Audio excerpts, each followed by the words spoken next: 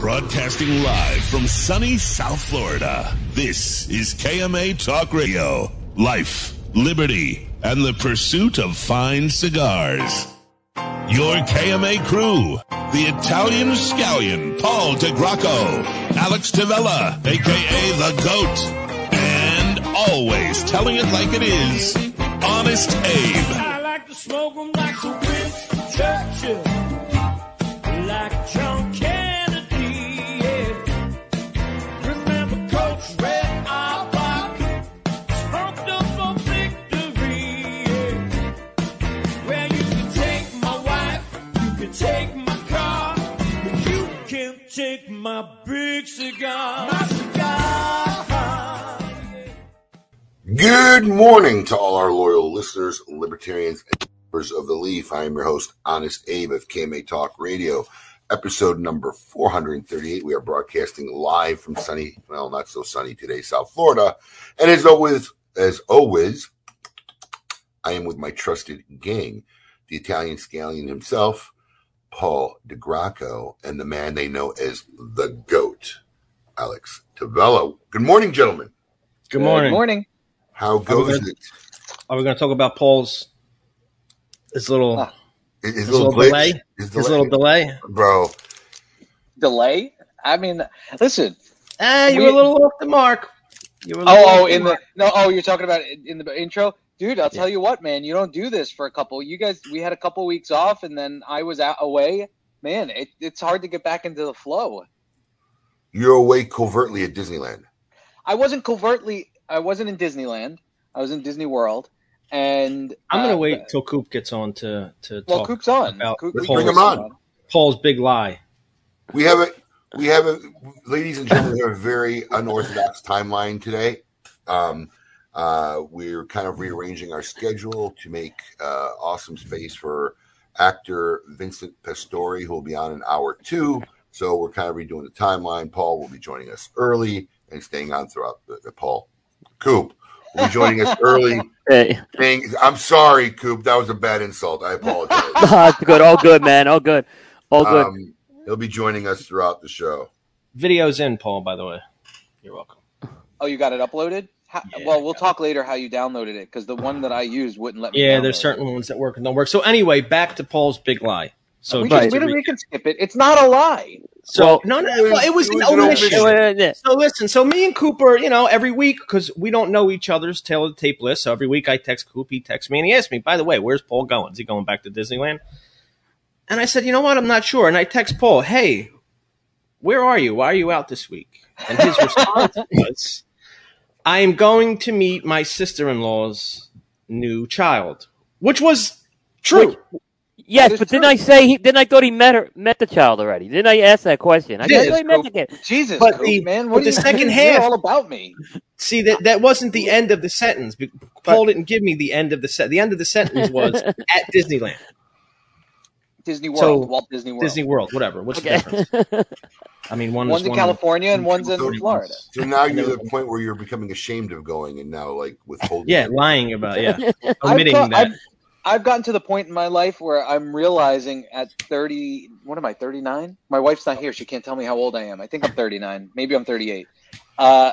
Where I've realized that there's certain details about my life I don't have to just give out to people. And yes, I did meet the baby when he was first born, but we were getting together and neither one of us wanted to drive the 6 hours to each other's houses. So I said, great. Disney's 2.5 hours from us. It's 3 hours from you. We'll get a room. This works out perfectly. But this was booked. Listen, you guys have been crazy, but Abe's assistant knew about this for over a month. I gave her the date, probably the beginning of taking off, Paul. No, it was the end of September. It was, yes. No one said it was a last minute thing. I think there has to be in some psychologist's office a profile for someone who could go to Disney World like 6-7 times a year. More than that. Even worse. I was gonna say 6-7. Yeah. Shortchange. Is it once a month? 12? I mean, it's got to be close. It's got to be 9 times a year at least. Yeah, it used to be once a month when we just had Axel, but then when COVID hit, that kind of threw off my schedule. You know what? we're in a point right now because they changed the season pass system, and now we have to buy one for Axel because he's 3, and they know the computer. Oh my God! The mouse wants his money.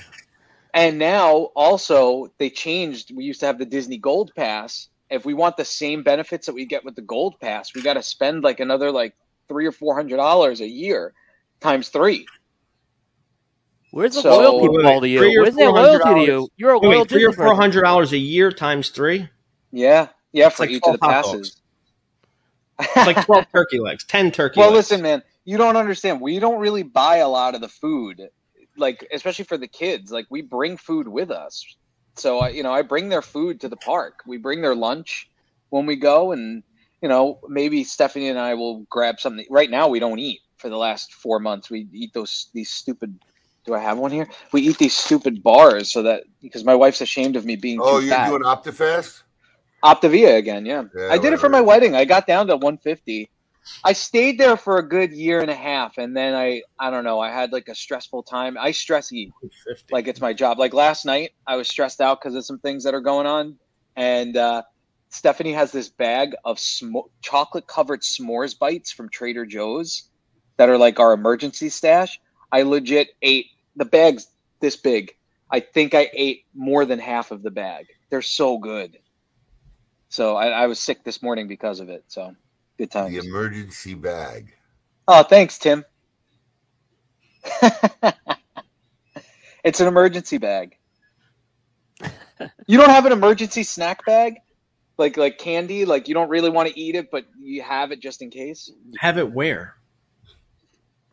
We tuck it away in the pantry somewhere. Why is it an emergency? Yeah, why isn't it just food in the pantry with the rest of the bag of snacks? It is, but we hide it so that we don't see it. Because I hide it where you know it's at. No, I didn't know where it was. I found it. I had this search. You sniffed it out like a golden retriever. Yeah, so basically my wife hides food. You stole food from the emergency snack bag. Yeah, exactly. It was an emergency, though. Does Steph know you found the emergency stash? She discovered this morning because there's nothing worse than when she needs the emergency stash and she gets there and finds out it's gone. It's empty. She saw it. I guess I didn't put it back. Which, by the way, is the daily life I have in my house. I was just going to say. What's in the emergency snack bag? There's some chocolates, and there's actually our friends sent us a bunch of chocolate from Finland, which I found in there last night that we haven't been eating. So I may have eaten some of that too. It's decent snacks. It's not like it's not crap. Optivia or whatever the hell it's called, bars or something. No. This is bad stuff. Stuff that'll you gain 5 pounds eating it. Oh, I see what that is. Well, we'll talk to that a little bit later. We'll talk about that later. Well, Kevin, listen. You obviously have a different metabolism than I do. I can gain 10 pounds in one sitting. The older I get, the easier it gets to gain weight, man. When you're your size, it's really only 2.5 pounds. It just looks like 10. Yeah. I don't disagree with you. I'm 5'7", and if I gain 5 pounds, it's like noticeable. People are like, "Oh, what the hell's happening to you?" Very true. Yeah, I don't know. I got a 5-year-old, and Halloween was a week ago. There's like, there's emergency. My kid has emergency stash bag, but on the side of his bed, like hidden. You don't throw out the candy? No, dude, I don't throw out the candy. I'm not as nuts as you are. Do you eat his candy? Hold on. It's not nuts. Let me just tell you something. The amount of candy that comes home, what these kids got, because my kids are a lot older now. They're efficient. They don't when they're young, they get a little bit. They're efficient, man. They were going on like the end of the world was coming, scavenging for candy. And you got 4 kids too. So it's a lot. Even though I know I got one, but that's a lot. That amount of candy should not be consumed over 2 years. Yeah, I agree. I agree. I have 2 bowls this big filled with candy. We're giving it away to one of my kids' bags. And let me just tell you something. It's just so absurd. I'm really going to lobby to change it next year. I'm really going to lobby. At least for look, it's just so absurd. Where's the soapbox creative? That all these people buy candy that 80% of it ends up in the garbage. It's just a waste and nuts. I'm going to lobby for my wife that we take over the clubhouse and invite all the little kids from the neighborhood and their friends, and we just throw a little costume party with cupcakes and shit, and they can come have fun and music and dance, and maybe we'll get a couple dress-up people to come there, and that's it. And that's going to be Halloween. I'm going to lobby for that next year. Right. Door-to-door crap. This door-to-door crap is just retarded. So let me explain something. Our new neighborhood that we're moving into next week has that, and we did that. They did it on Saturday. It was a big thing on on the soccer field with tables out, and people had their golf carts decorated, and you trick or treated. And then you still went door to door with your kids. Yeah, everybody still goes door to door. That's my point. This is in lieu of door to door. This is on Halloween day at 6 o'clock to 8 o'clock. Then you go home. Never gonna happen. Good luck. We used to go to like a parking lot. You throw a good party. Why wouldn't a kid want to go to a good party? Why wouldn't a kid want to go to a good party with snacks and cupcakes and music and costume than just go door to door? I think if you do it right, the kids will love it. Yeah, they'll love it, but they'll still want to go. Yeah. Give them a goodie bag. You give each kid a little goodie bag of a week's worth of candy. That worked once. That works next year, and then a year after. These kids are going to say, I had 8 pieces of candy last year. Forget that. I want to go door to door, yeah. Door to door. Fuck that. Because they used to have the parking lots where the kids used to do it when I lived in New Jersey. And it was the same thing. They wanted to go door to door afterwards. Yeah, they did that last year because of COVID. We did like trunk or treats. Trunk or treat, yeah, that's what they were. But we still went door to door. Everybody still goes door to door. I don't know. I don't see the mom. I think the moms like going door to door too. I'm convinced about that. Yeah, my wife loves it. After like 3 houses, I'm done. Yeah, because they're walking around with drinks getting sloshed. Even that, I mean, it's exactly. That's what they're doing. They're just walking around getting sloshed. Oh, you mean I get to hang out with my kids and it's socially acceptable to be drinking now? Awesome. And I'm not driving. Yes. You know, it's I gotta say it's tougher for kids down here too. You know, it's back home in Philly. You know, going door to door, you walked 1 city block, you hit 400 houses. You didn't have to go too far. You know, row houses. Here, it's these kids got to do a lot of walking to accumulate some candy. Yeah, and they sweat their asses off here. This year was a little bit cooler, but I remember last year, kids in the costume, like we had to take our kids out of their costumes. They were soaked with sweat. It was so hot. The mosquitoes too. At that time of night. Oh, see, we never had to deal with mosquitoes up north. But you know, Halloween's different here anyway. I was saying to my wife, like with the neighborhood that we're living in, I said to her the night of Halloween, I'm like, just like we're gonna have a lot of cleanup to do. I'm sure there's gonna be eggs everywhere and shaving cream and silly string and like when we were kids, we used to have shaving cream fight. There's none of that here. That's the night before. For us, it was Mischief Night. It was the night before Halloween. Oh, so you always did it on Halloween, but none of that happens here.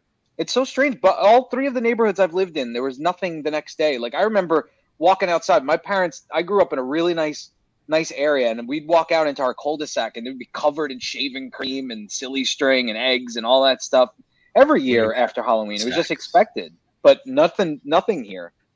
Paul, has the eggs and shaving cream kind of gone away in New York at this point, you think? I don't know. Maybe it has. I haven't lived there in over 6 years. Yeah, it seemed like when I left New Jersey 13 years ago, that was kind of a thing of the past. Yeah, it's so strange. Yeah. We used to do some hellish things, too, like fill bags up with maple syrup and throw them at our friends. Because the problem is the kids don't know how to throw eggs and toilet paper without a controller. Right. Yeah, you might be right.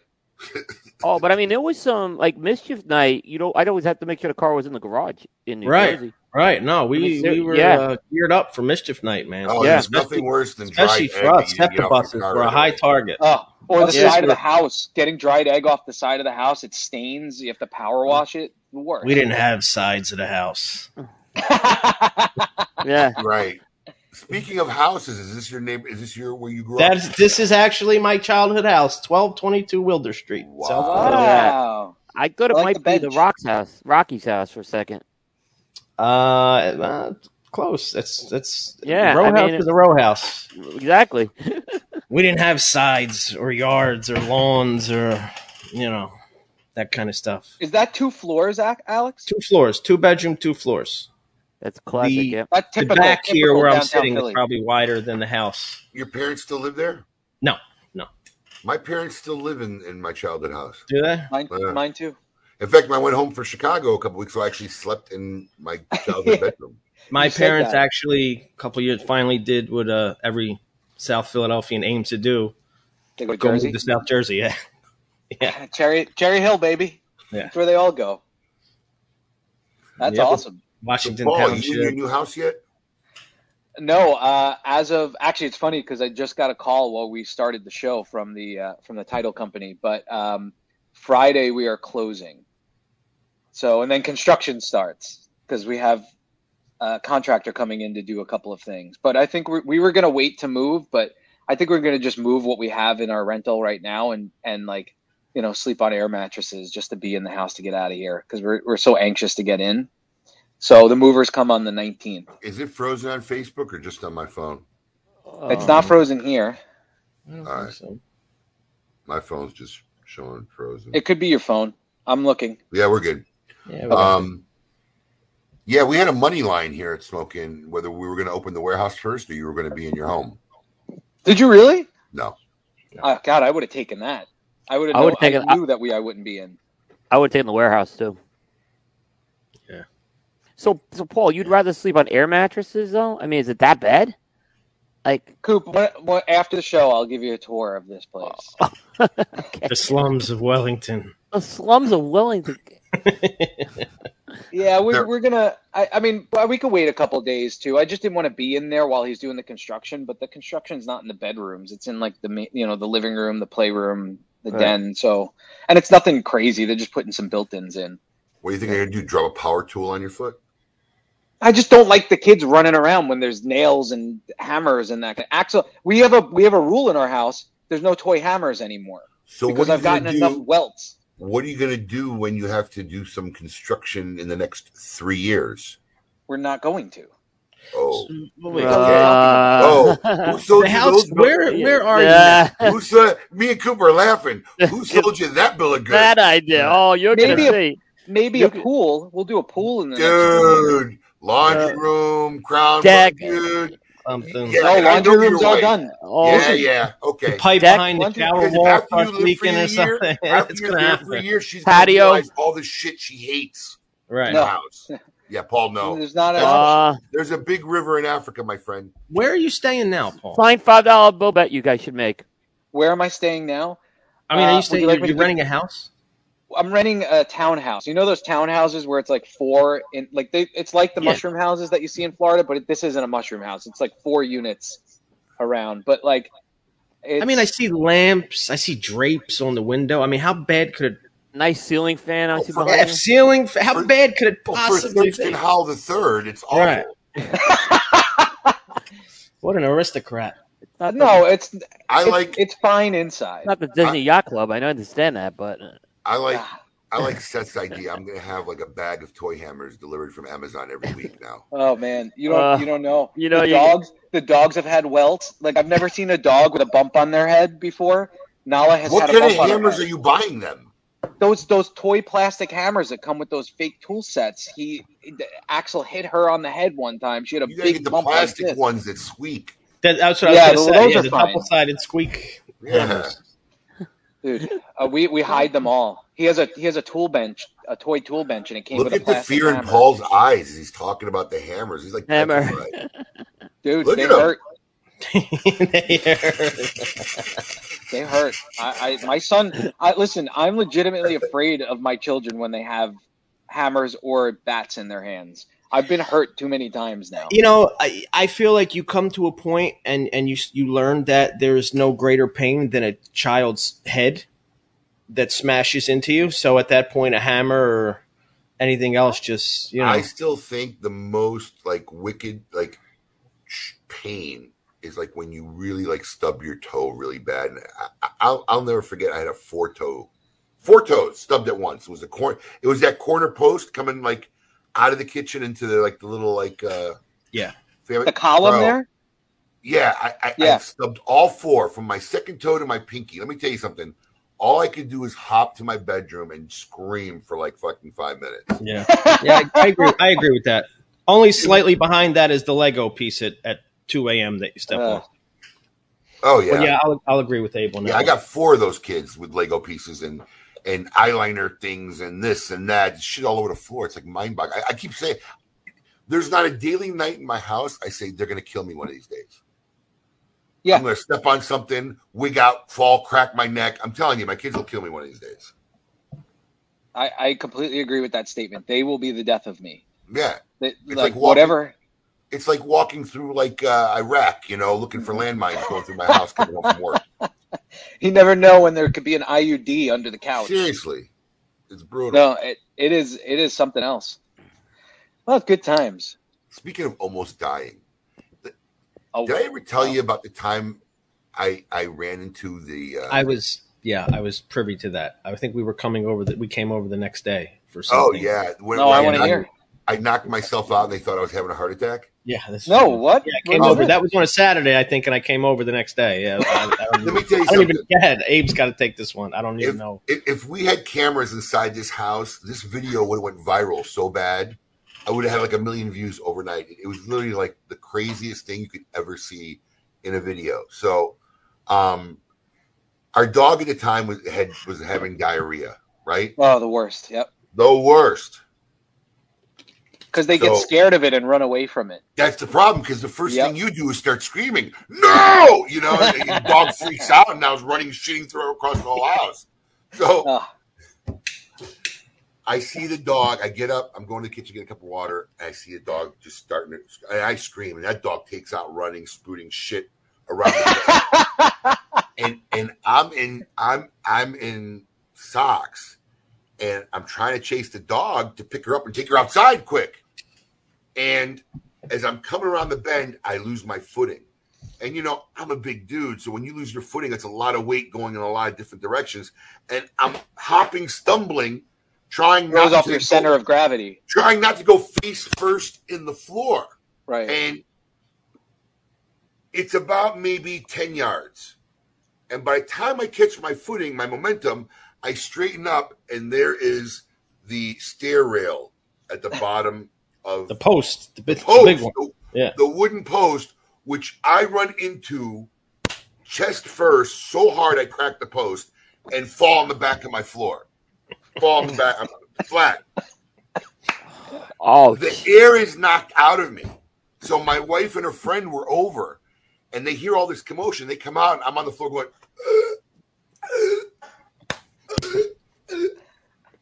and they're freaking out. And you're grabbing your chest. Yes. Right. And Brandy's like, this is it. I knew this was coming. Yeah, Brandy's like, the insurance policy. Yes. No. So they start saying call 911. I'm trying to tell them not to call 911, and I can't talk. So I'm like, oh my God. So literally before they get 911, I imagine, no, the first words out of my mouth was, fuck the dog. I literally was cursing the dog. Then they knew something was up and they waited.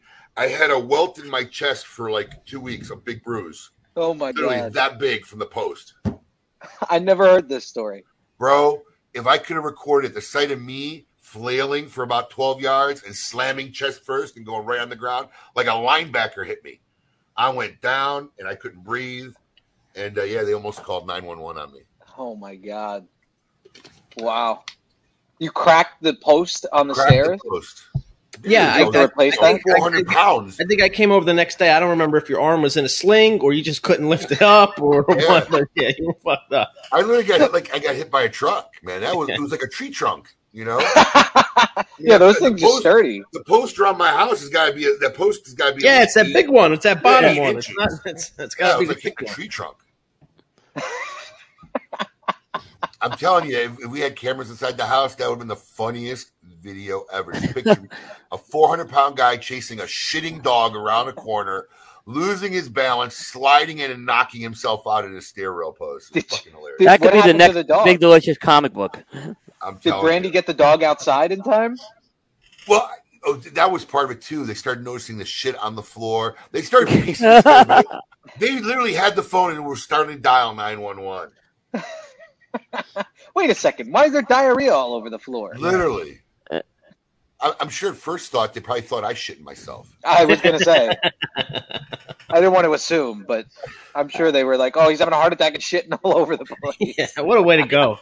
Abe, I see a new Big Delicious comic book based on this story. Well, speaking of Big Delicious, I have seen the packaging for LBD. Matt Booth sent it to me last week. It's listen, there's nothing I could do other than quote Matt Booth to best describe the packaging. Yeah, great. I got to pull it up. Ready? Oh, this stupid phone never wants to work right. Maybe You're not. plugging text and it won't show up any dialogue whatsoever. Here it is. Yes. So he sends me a picture of the box. He goes, the box factory says this box is extremely gay. I said, perfect. That was his literal text. What is it, like all pink? And You'll see it soon, man. We got a lot going on these last 2 months. But Abe, that's a project. You talked about this for about maybe 4 or 5 years. This project right now. 6 years. 6. Yeah, this is a long time for this. We talked about it after he had his son, and my son I think was a year old at the time. Wow, that's right. Yes, I remember that. And we said, let's do a project to commemorate our kids. We'll call it Little Big Delicious. And right. It took that long. Well, he had that transition between Davidoff and going on his own, and there was a lot of things that happened over time. But yeah, looks like that sucker's going to finally drop this year. That's great news. Yeah. Also, before we get into Coop, because in hour 2 we have a little change around schedule. In hour 2 we have Vincent Pastore, famous actor, well known for his role as Big Pussy in The Sopranos. He'll be on in hour 2, but I'm going to drop it now because I just got a confirmation from Saka. Red Meat Lovers Club emails should go out next week. So if you pre-ordered your box of Red Meat Lovers Club, you should get an email next week. You'll have 14 days to pay the balance on the box, and we'll get it out. We would like to get out everybody who pre-ordered a box before we sell some of the extra boxes we have, but there will be extra available. So can I pick mine up instead of having you ship it? Probably not. Sounds about right. I've been anticipating this one, man. And you know what? I was afraid to ask whether or not those would be delayed. But that's great. November. That's exactly when they were supposed to be here. So no, in fact, they are in transit. So emails really should go out next week. That's awesome. Nice. Once I get the tracking number and really kind of see them here on the way, we'll send out the emails. Right. Give people time to start paying for them so that by the time they get here, we could ship most of them out right away. The door, absolutely. Good news. You said you will have extra boxes? We ordered extra because we knew between when we did the pre-order and now there are people who have just heard of it, never knew about it, so we ordered extra. There was a guy on Smokin' Social the other day that literally said that. I think Michelle Pauser was smoking a Red Meat Lovers Club in a tub, and he said, "I've only just heard about this. I wish I could get it." So yeah, he will. He can. We'll have extra. That's great. Good. That's good. It's a great cigar. You know what? I'm almost regretting I didn't buy more than one pack. Well, you can because we have extra. Oh, wow. That's true. There you go. I'm on a very tight budget right now. Yeah, okay. Well, these cigars I don't know how good they're gonna be, but Oh, is that a Paul DeGracco impersonation? I don't know. That was a Paul or Saka. That was a Saka. I was trying to do. It was my Saka. No, if you're gonna do Saka, you have to raise your head back a little bit like this. I don't know. The box press. We'll see what people think. He looks up and blinks a lot.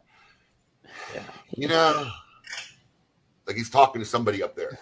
Good evening, everybody. Honest Abe here from Smoking Headquarters in Boynton Beach, Florida. Kudos to you, Steve, for making one hell of a stick. Well, they actually don't know that the stick's any good at it yet.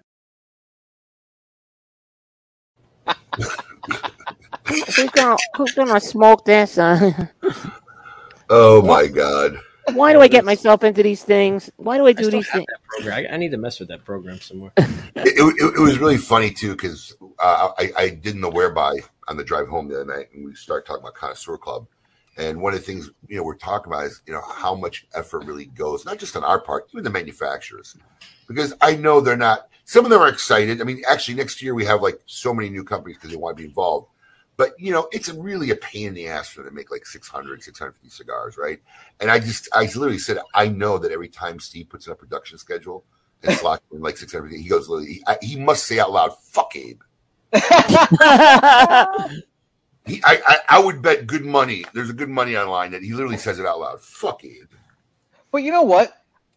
Isn't that such a great opportunity for them for something that they're on the fence about? I mean, it is, but it's so. It just depends. Some of these guys are really into it, and they really want to work it, and they're excited about it. The geeky side of them. But like for a guy like Steve, that everything's always a headache. Everything's always behind. Right. Everything is always a problem. Yeah, dude. The last thing he wants to say, yeah, now I got to worry about blending these because Steve's not just going to make 600 cigars. He's going to put the same effort into making 600 cigars. He does anything else he does. So it's right. Yeah. That's why so many companies they don't want to do a production. They want to try they want to sell you something that they have in the warehouse, or the aging room in the factory.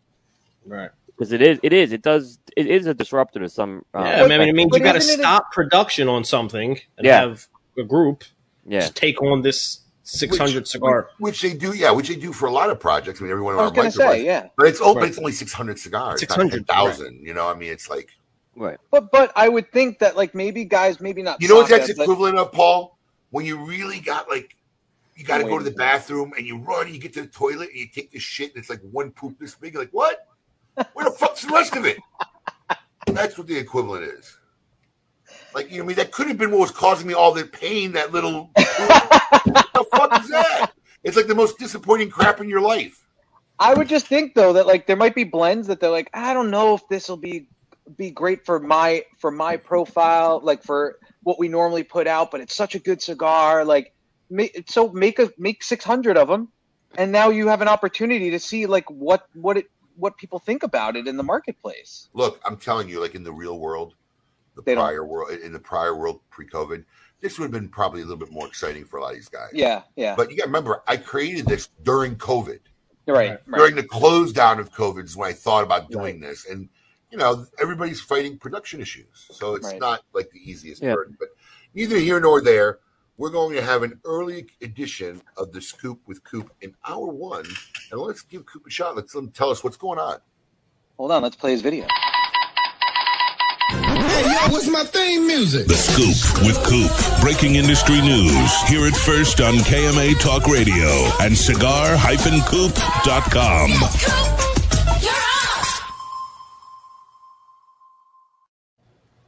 Yeah, it does feel a little strange doing this at 10:30 as opposed to 11:30. Right? It does. I mean, even though it's the same show or everything.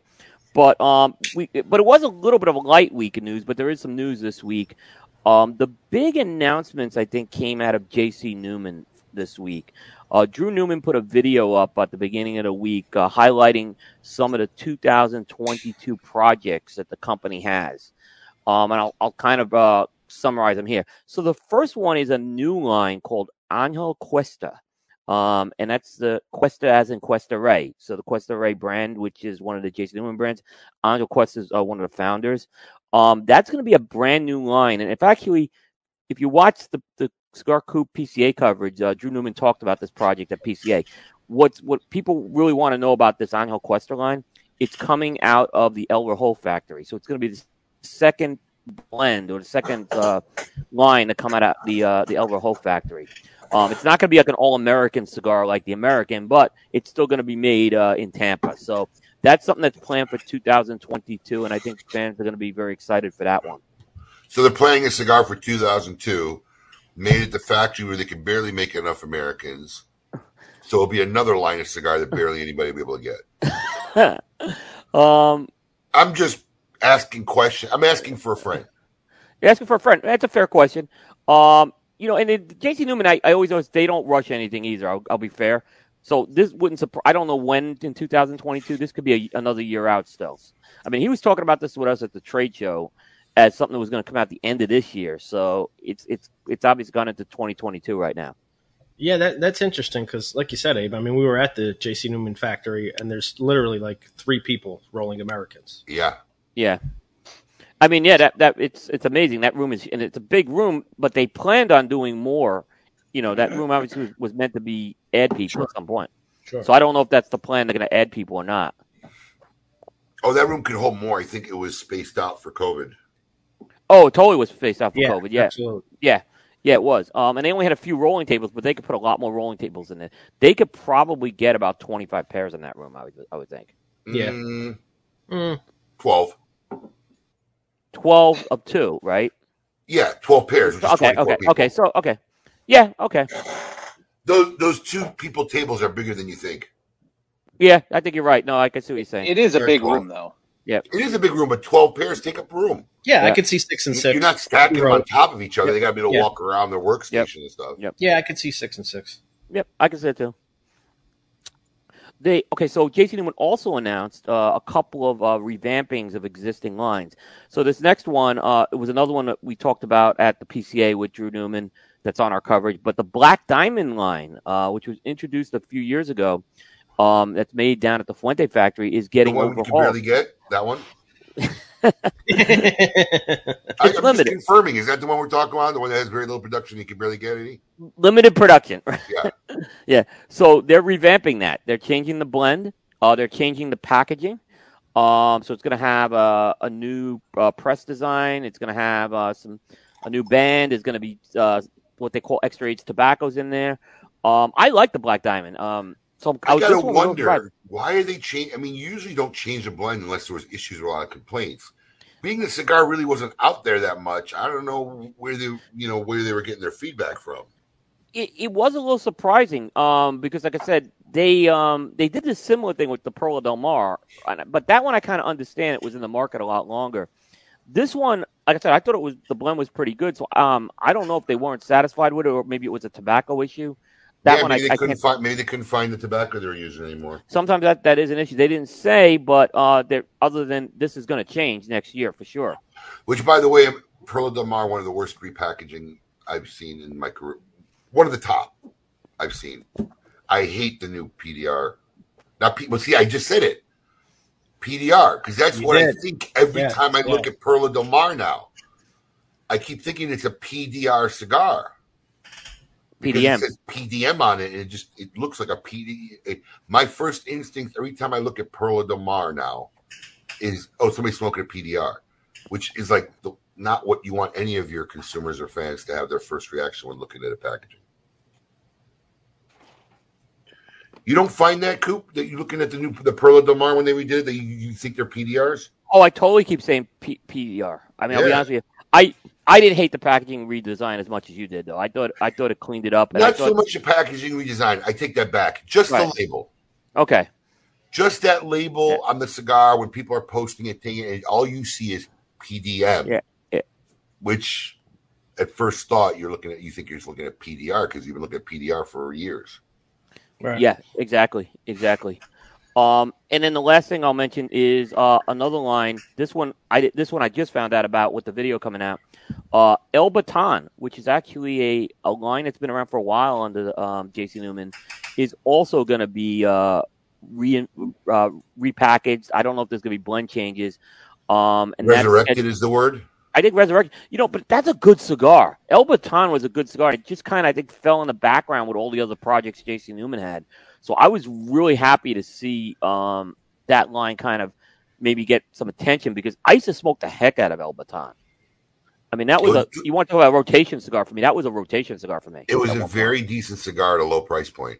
For the price point, they were fantastic. They were in that like $6 range or something like that. They were. It was just great value. So I'm not familiar with that one. Yeah, that's. They have like a blue band. That's when you were still wearing skirts off Broadway before you. I never wore. Actually, that's a lie. Skirts and dresses. Yeah, I mean. Well, if you're playing a female character in an improv show, you gotta, play the part. Or going to a wedding. Supposed to take it off before you go home, Paul. Or go to a wedding. You went to a wedding. Right. Oh, I was in that dress for 30 seconds, maybe a minute. Paul, it doesn't matter. You were in the dress. You've never been in a dress, Alex? No, I've never been in a dress. I've never been in a dress, and I will never be in a dress. Hey, guess who I know who else has been in a dress before right here? Thanks, Alex. That's great. That'd be Abe. Yeah, but Abe did it for charity. Abe did it for charity.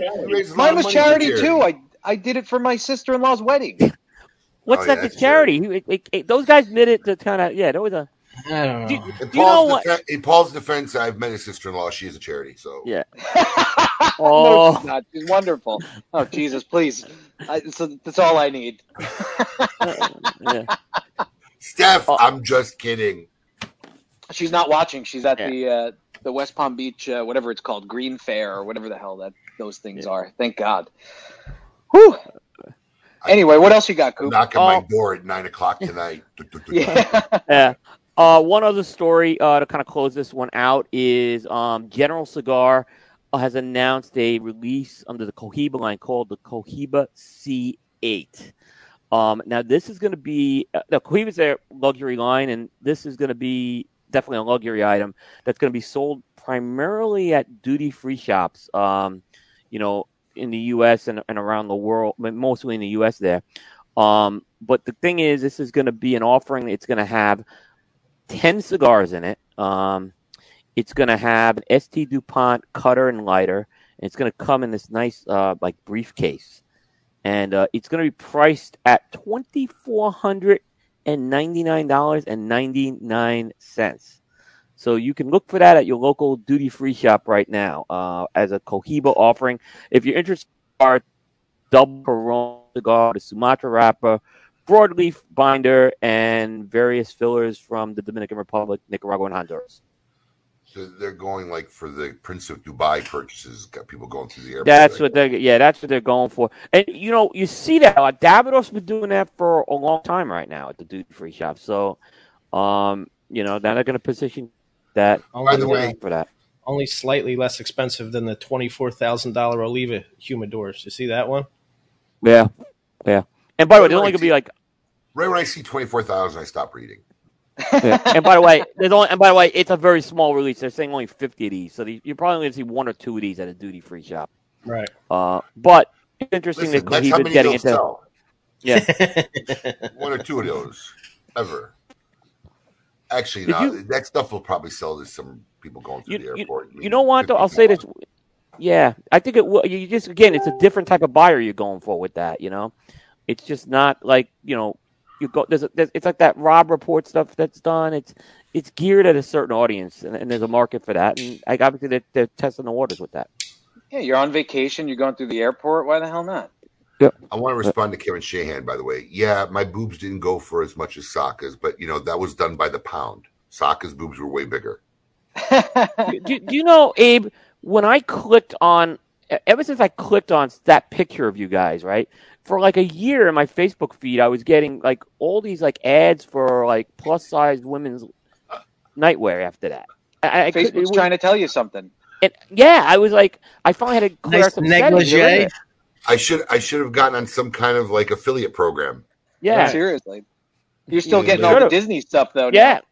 Well, then I got the Disney stuff with you. Yeah, which I was getting that for. Finally, that stopped. Now I'm getting slot machines. So I know what I'm just kind of always curious what happened. Now I get the slot machine stuff all the time. Yeah, there you go.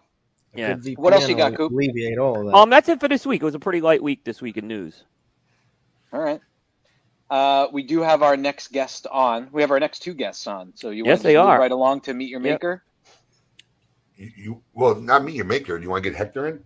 Yeah, that's what I figured. That would be Meet Your Maker. Well, I guess that's kind of not Meet Your Maker. You want to run a Meet Your Maker? Go ahead. That's what I'm doing. Hector's a maker. I love Hector, and he is the maker. Hector is I want all of you to get up out of your chairs. I want you to get up right now and go to the window, open it, and stick your head out and yell. It's time to meet your maker.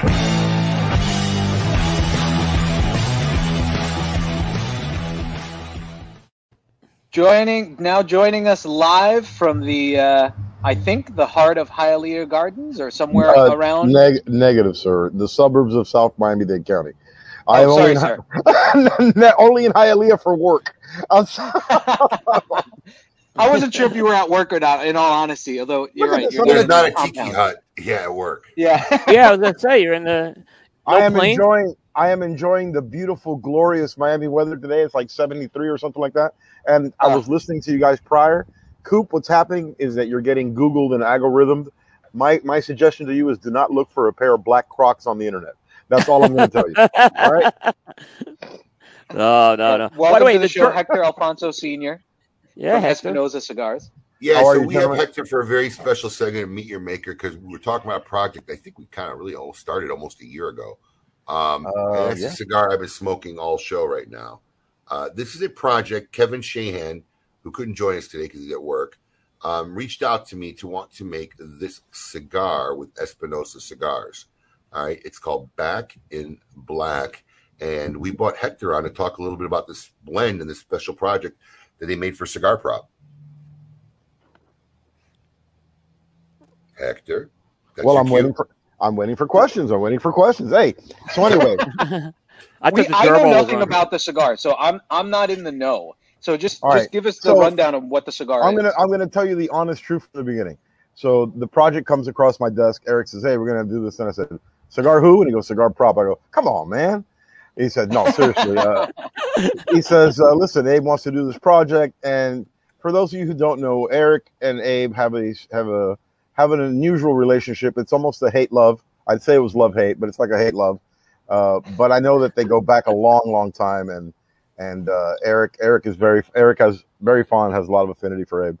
So he says, "Hey, bro, we got to do this for him." So this is what he wants to do. So what he wanted was a black to black or dark on dark barber pole, which, you know, the whole idea of the barber pole is to have contrasting wrappers that get your attention. But as you know, we're nothing but serviceable. We're here to service the client, whether I want to or not. So I not traveling to Nicaragua because of COVID. I got on the phone with my people in Nicaragua. I said he wants a very strong cigar because I remember the notes. The notes, it has to be strong. All right, let me give you the notes as I remember. Bro, it's got to be dark. Bro, it's got to be strong. And bro, it's got to be right because you know how Abe gets. So those are the three things that were on my list. And Abe is smiling, but he knows that I'm on point with that. So I got on the phone with her. I said, "Listen, I want to do this project." And I knew the answer when I asked her. I said, "Look, we want to do 2 dark wrappers." And she goes, "But why would you waste?" I go, "Listen, just work with me, you know, just work with me. I know it doesn't make any sense because to them, they think Americans are crazy. And of course, we know that, you know, we say that they're crazy over there, but I told her, look, I like this. I have a couple of blend options that I want." So she took care of it. And then she did it in a couple of wrappers. We did a Habano Cafe with Mexican. We did a Mexican with Pennsylvania. And then we did a Pennsylvania with Habano Cafe. As you guys were talking about earlier, the tobacco shortages and finding stuff that's real. Don't think that it's an excuse by the cigar manufacturers to delay things. It's real. We have those trouble. We have those problems. And as luck would have it, Kevin picked the blend that was Mexican and Pennsylvania broadleaf, which we immediately had run out of. So no Habano? No Habano? I was gonna say no Habano. No, see, Habano, bro. Habano is Eric. If it's not Habano, bro, you know, I know. Habano is where it's at. I like Habano. I don't care what nobody says, and I signed the checks. So anyway, we had to reach back out to Abe, and I know we went to Kevin, and we said, "Listen, we don't have this. We will eventually have it if you want to wait another 6 months." And I know they didn't. So we went with the second best blend he liked, which is a very strong, not a super strong, but a very Nicaraguan, you know, an Eric Espinosa style cigar. It's bold. It's bold. It has, you know, we have Viso and Ligero from Esteli, and we have a little Viso from Condega, and then we wrapped it in our super secretive binder. Actually, it's a binder from Jalapa, and we threw the La Bamba wrapper, which is the Habano Cafe, and we threw a Mexican. I think it's kind of if I'm not mistaken, it's a very meaty kind of Mexican. It's a very it's got a lot of tooth. It does got tooth. Because I'm going to be honest with you, I have not smoked one. They came in, and when I grabbed the box, Eric goes, "No, bro, no, bro." I said, "No, but what's going to be the problem if you shorted Abe one?" He goes, "Because you don't have to talk to Abe if you short him a box." I said, "All right, bro, just go ahead." You know, so I've got a bundle coming eventually. When eventually I got a bundle coming. They're good, Hector. They came out really, really good. I appreciate that. Eric did a great job. We did a little tour at our warehouse when a bunch of our socialites came in from out of town, and the shipment just happened to arrive there, and Kevin was there. So I had given Kevin a box. He came and I opened a box and shared it with the guys there. So I had one then. This is my second one, and I was just trying to get on the camera. If you could see how, you know, it doesn't really look like a barber pole, but it is. You see it there. Yeah, it does when you get. Yeah, you can see it. I like that actually. I think what you see more is it looks like it looks kind of like the band, which is shiny and flat. Yeah. So you have the shiny wrapper in the Habano, and then you have the flat wrapper from the Mexican. So I think it's the box too. Listen, anything like this, you know, we want to do a good job, but making cigars the last 2 years have been difficult. As Coop well knows, because Coop is a friend of mine outside of the industry. I talked to Coop and I said, "Listen, we work on a blend. I have an idea of a blend. They send me a sample. It takes a month. I get it. I have to wait a week or so to smoke it. Then I have to decide quick if we're gonna try to go with this or change it. In that time period, guys, a month has gone by, and the person who's expecting the cigar is now delayed a month. And at the end of the day, as bad as things are for people getting tobacco and getting cigars back, the cigars aren't the hardest part. It's all the ancillary chain is crazy. The box guy and the band guy. Everybody is swamped. Everybody is absolutely swamped. But I'm glad you like it. I'm glad Kevin liked it, because I know that his followers are going to scoop that stuff up, and that's great for Lazona. It's great for Espinosa. It's great for Eric. It's great for Abe. It's great for him. It's good for everybody involved. It's great for everybody. Is this a limited run, guys? Yes, I can see the questions blowing up here. There's only 200 boxes made, of which now there's only 198 available, and it will go on sale Wednesday, November 10th at noon Eastern Daylight Time. So that's when the 200 boxes are going to go up on sale this coming Wednesday, noon. Don't expect them to stay around. This was Kevin's first foray into making a cigar prop branded blend that he worked on personally with Hector and Eric. So it was kind of a fun, cool little project that we got to be involved with. And like I said, anybody who's looking for them or interested, this Wednesday, November 10th, noon Eastern Daylight Time. And Abe will be doing a live feed at 7. And we got a live feed with Kevin, 7 o'clock that night, just to talk about it and whatnot. And this is not part of his Trash Panda stuff. This was a project I think we started well before he even conceived Trash Panda. So, cool. Hector, thanks for coming on. We deeply appreciate it. Give us a little. No, my pleasure. No problem. I'm looking forward to being awake at 10:45. That's good. Come on, you were up. You were up. I was actually, but it's. I'm telling you, it's glorious outside. It's absolutely glorious. Yeah. We're finally getting fall weather now, so it's nice. So let's enjoy this 1 week of fall weather. All right, guys. Exactly. Thanks for having me on. I appreciate it. Anytime I can be with. All right. Thank you so much. Take care, Hector. We're going to cut to break. After the break, we have a very special guest, actor Vincent Pastore. Don't go anywhere. Keep it lit. Oh, crap. Almost. Come on, Paul. What's going on, everybody? I'm Kevin from Cigar Prop, and this is the Back in Black hat from Smoke Inn. This is the Back in Black album from AC/DC.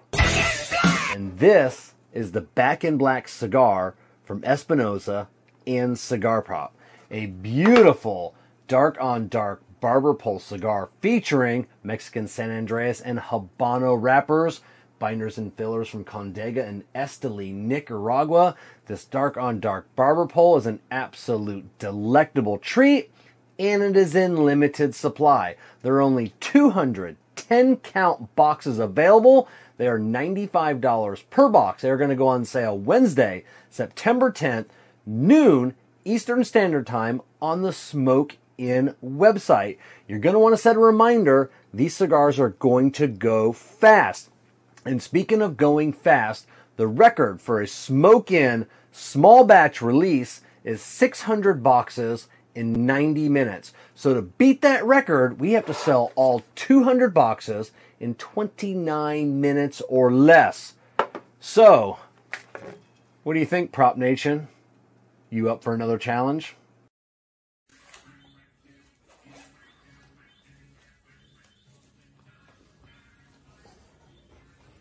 Oh, hey. Being a dad's not easy. Gotta enjoy the little things. Ever hear of a sippy cup? Yeah, that's not apple juice. That's Sunal. Bonner Private Wines. You know, our friends over at Bonner Private Wines have a really, really great deal for KMA listeners right now. All you have to do is go to KMAWines.com, check it out, and we will give you a discount on shipping and a discount on the 3-bottle package. In that package is Sunal. It's a wine from 8,950 feet in the air. It's one of the hardest vineyards to get wine from. The vines are under stress, the wine is delicious, and it'll get you through days like these. When you have lots of things to do and it feels like it will never end. So go to KMAWines.com and join the rest of us dads while we get our kids prepared for the day and just need that little extra kick. It's a Saturday. It's okay if we do day drinking. We're dads. We enjoy it. We're allowed to have some fun. Here you go, buddy. You have yours. I have mine. Cheers. KMA Wines. Well, that's for Daddy. KMAWines.com. Check it out. Surgeon General warning. Cigar smoking can cause lung cancer and heart disease. Currently available at your favorite cigar store, the Romeo y Julieta Reserva Real Nicaragua is another fantastic collaboration between AJ Fernandez and Rafael Nadal. Landing a #1 cigar of the year of 2020 by Cigar and Spirits magazine, the Reserva Real Nicaragua is handcrafted at Tabacalera AJ Fernandez. This Nicaraguan Puro is a medium to full-body cigar that is packed to the brim with flavor notes of leather, coffee, and red pepper, which pairs nicely with a spiced rum. Available in 4 sizes, Romeo y Julieta return to prestigious form with the Reserva Real Nicaragua that should be enjoyed by all.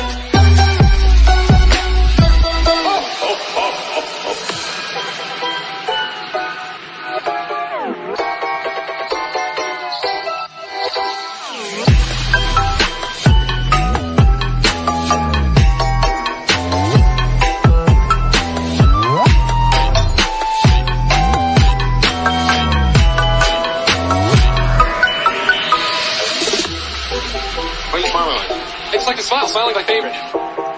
Make work your favorite. That's your favorite, okay? Work is your new favorite. Fine. Time for it now. Okay, people, tomorrow morning, Santa's coming to town. Oh my God!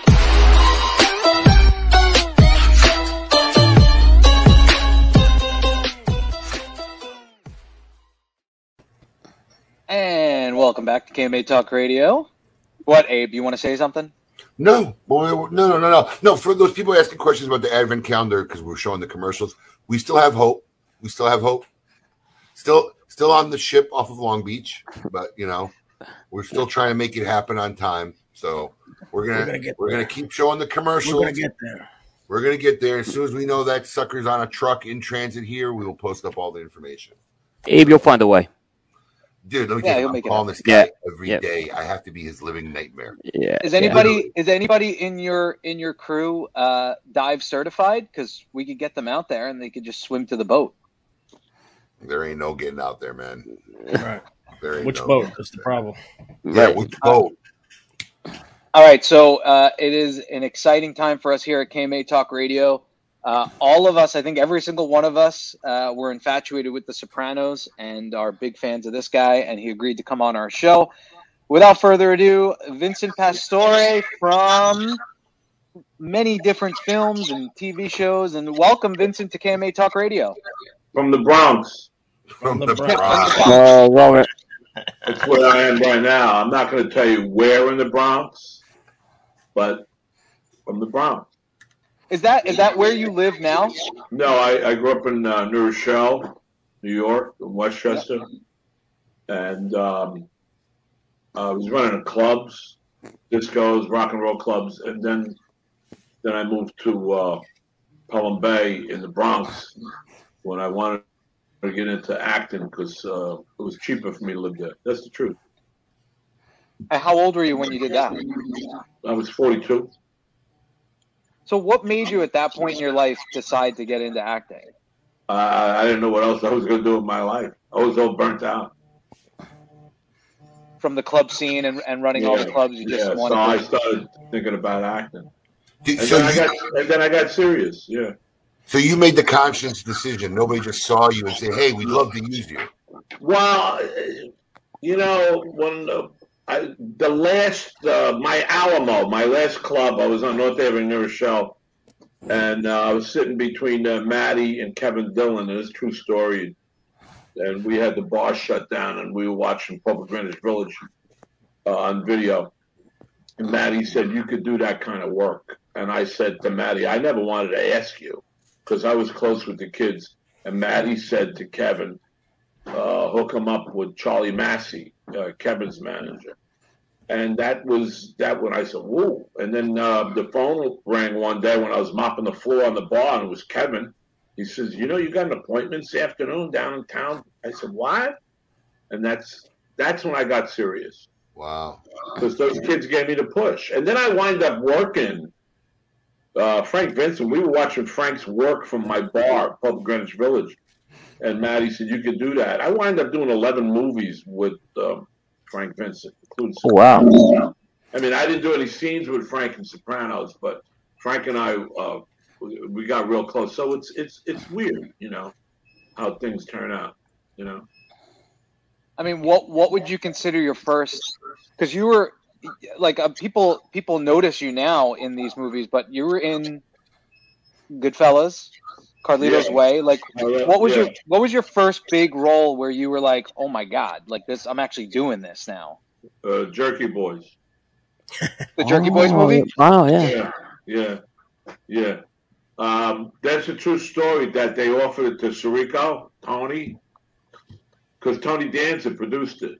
Tony Danza and Emilio Estevez produced it, and they offered it to Sirico, and Sirico wanted more money. So I was hurt, man. I said, I'll take it, because this was pre-Gotti, and all of a sudden I'm working opposite Alan Arkin, and I think that was the launch. The only thing that came out at a bad time for some reason.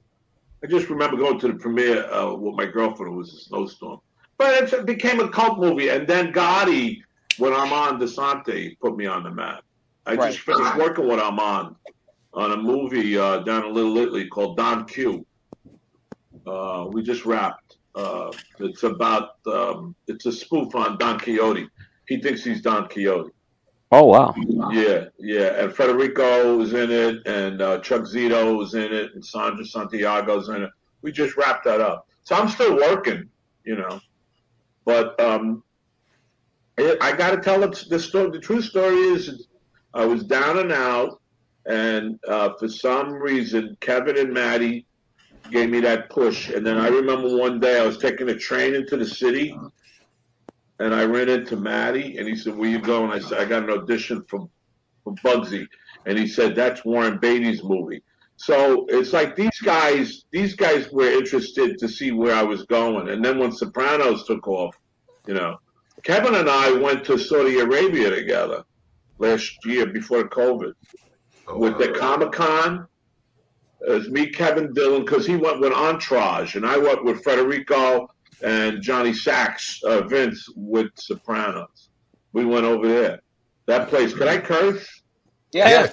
That place is fucked up. How so? You can't smoke a cigar. Right. You can't have a drink. If they catch you smoking a joint, they'll cut your fucking fingers off. Really? Now, we didn't leave the hotel. I wouldn't leave. I left the hotel to go. William Shanton, nobody wanted to leave the hotel. We left the hotel to get in the van, to go to the event, and then to come back. Yeah, Dubai's a lot more fun. I don't think I want to go back to this fucking. Where did I go? I didn't go to Dubai. Where did I go? Saudi Arabia, you said. Yeah, but what town? Rizza. Radaya. Yeah, RZA was. I worked with RZA on Wu-Tang. That's a different RZA. I just worked with Wu-Tang. RZA. Well, about 2 years ago, I did the first season. RZA's cool. So this is a cigar thing. I got a cigar here. Somebody gave me from the Bugatti the other night because I did an appearance with Michael Imperioli and Steve Sharippa, and it says on. I bet it's a piece of shit cigar. 1959. Pre-embargo. What kind of cigar is this? It's a Cuban. It's a Cuban. Let me see. Hold it up to the camera. Yeah. Oh, I don't know. But this ain't no Cuban. No, I think they're just using the word. I think they're just using. I think they're just using it. Hey, could it be that pre-embargo line they made that they called pre-embargo, Coop? I don't think that was an Alex Bradley. 59. And I don't like what the label is. It's on the foot, right? Yeah, it's on the foot. Yeah, that's not the Alex Bradley. That's not the Alex Bradley one. So you got to smoke the. I always like to take the labels off. Yeah, you take that off. Yeah. So this thing is stale. Okay, listen. I came on the talk show. Send me some decent cigars. Yeah, Abe. We can do that. What do you normally smoke? Pot.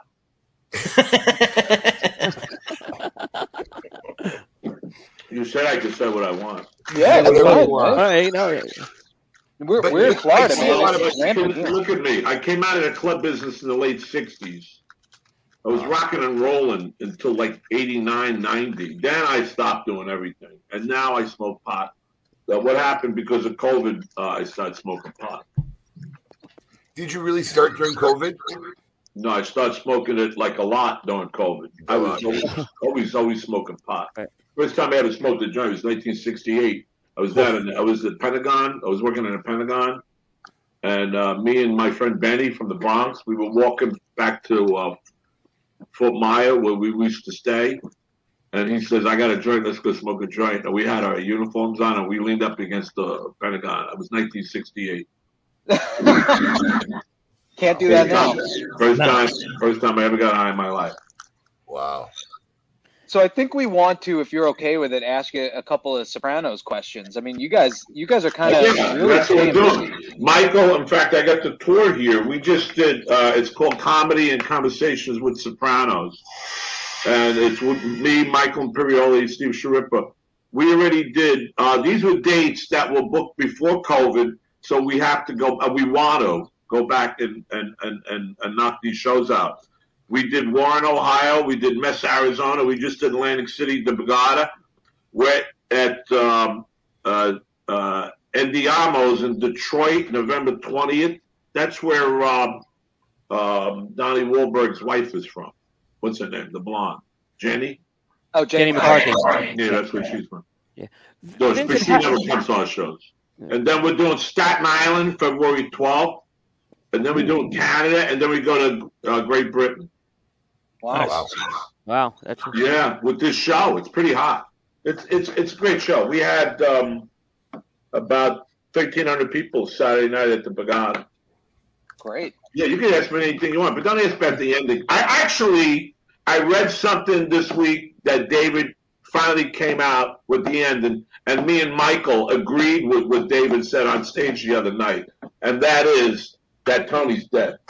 Yeah.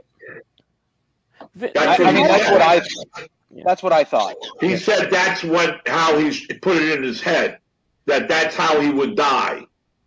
But he never thought it was going to blow up to be this big question. And why he waited till now to say Tony's dead is I don't get it. You know, my question would be when you went to the audition, started filming, because you were on from the beginning. Yeah. Did you have any idea in your head? Like I was in high school when it started. From day one, I did Sopranos viewing parties. I was probably in 10th grade. I have all my buddies come over and we'd watch it every Sunday. So you watched the pilot the first time it was ever on? Absolutely. Well, I saw Sopranos. What made you watch the pilot? I mean, nobody knew what it was about. Because it was a mafioso thing. Like I was always into that stuff. Right. Did you have any idea that it was going to be as big as it was when you were filming? You know, I'm going to tell you something. We're in the West Bank on 42nd Street. It's me, Dominic, Chines, Tony Sirico, and we're having lunch with Steve, the owner of the West Bank. And Steven said, did you guys go down the corner and see what they did yet? I said, who? HBO. And he said, go. I'll keep your dinners, your lunches warm. And we walked down to 42nd Street and Broadway, and HBO had covered the whole wall with that first poster that came out with The Sopranos with Jimmy in the middle. And we said, holy shit. And, you know, and forget about what they did up and down Sunset Boulevard. So they saturated the market that this project was coming out. So we did have guys like you watching it from day one. Yeah. But the Ducks fucked my head up. Oh. 'Cause after we shot the pilot, guys, we were on a long break. We only shot the pilot, and we didn't know that we were going to go into series. Right, you do that sometimes, right? And then you never hear anything back from these guys. I do it all the time. I do it like once every 3 months. You shoot pilots with your friends and everything. But this was big. This was HBO, and the pilot cost a lot of money to shoot. So the thing is, when you shoot the pilot, they got to give you a contract from day one, the length that you're going to be on the show. So when I shot the pilot, they gave me a 7-year contract, which they never honored. Huh. So who do I ask for one of you guys to go chase him for my money? We know some people. Alex. Yeah, Alex is from South Philly, so because they gave you a 7-year contract, but then they say, guess what? The end of the second year, you're going to be dead. Oh, so they told you that up front. Yeah. Yeah, David told me between the first season and the second season. He called me up. He said, I didn't realize it was that early on. Right? It felt like it was later in the series. No, I only did 2 seasons. Wow. Vincent, did you audition for Pussy? Did you audition for Pussy? Did I what? Did you audition for the role of Pussy, or did you audition for something else? Actually, it was Dominic. Sirico and me went in at the same time. Sheila and Georgianne brought us in to audition for David because we had just done Gotti for HBO, and it was a big hit. So she said, "Let me bring these guys in." But David was like acting like he didn't see Gotti. Really? But I got the part, so I could care if he saw it or not now. You know what the difference is? We all went in the same day. We all went in the same day. Oh, wow. Yeah. And actually, they had Dominic reading for Big Pussy because Dominic looks like the real guy. If you ever look up the real Big Pussy from Newark, New Jersey, he was tall and skinny. He didn't look chunky like us guys. Huh. Interesting. Wow. Yeah. You know what the difference is, Abe? When you always joke about my acting stuff, I've probably done 6 pilots in my day. Never once did I sign a contract for more than that one pilot. Well, because you didn't do a network. If you did a network pilot, or a studio pilot, they give you that 7-year contract, which was good for them. It protects them. It doesn't protect you. See, I can talk about this now. It's 20 years later. We talk about it on stage. Right. It protects. I mean, HBO. I still got my residuals, and hey, I wouldn't be on your show tonight if it wasn't, or today if it wasn't for my, my popularity from The Sopranos, and we live on that. But truth comes to shove, those guys went on 3rd, 4th, 5th year. They all went on to make a lot of money, man. Tony Sirico's got all his money in his pillow. I believe that. Yeah. He said, "I don't believe in banks." But I was lucky because I was the first soprano out of the gate, and all of a sudden, boom! I'm on a plane, first time in my life, and I'm flying out to L.A. to do Deuces Wild, and that's when I met Jimmy Franco because Jimmy was in Deuces Wild. Jimmy Franco had a small part, and I went out, and Drea was in that. And then after Deuces Wild, I did Maid, and I did Hurricane, and I did Serving Sarah, so I was okay. And Revolver with Guy Ritchie, so I was okay. I'm okay. I didn't put a gun to my head.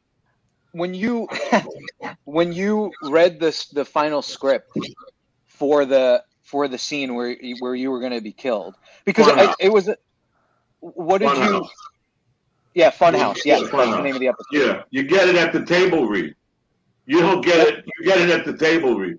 We were shooting this episode before that, and Henry Bronstein was directing me. It was like the funny episode where I thought I was the FBI agent. I ran over the 7-Eleven guy.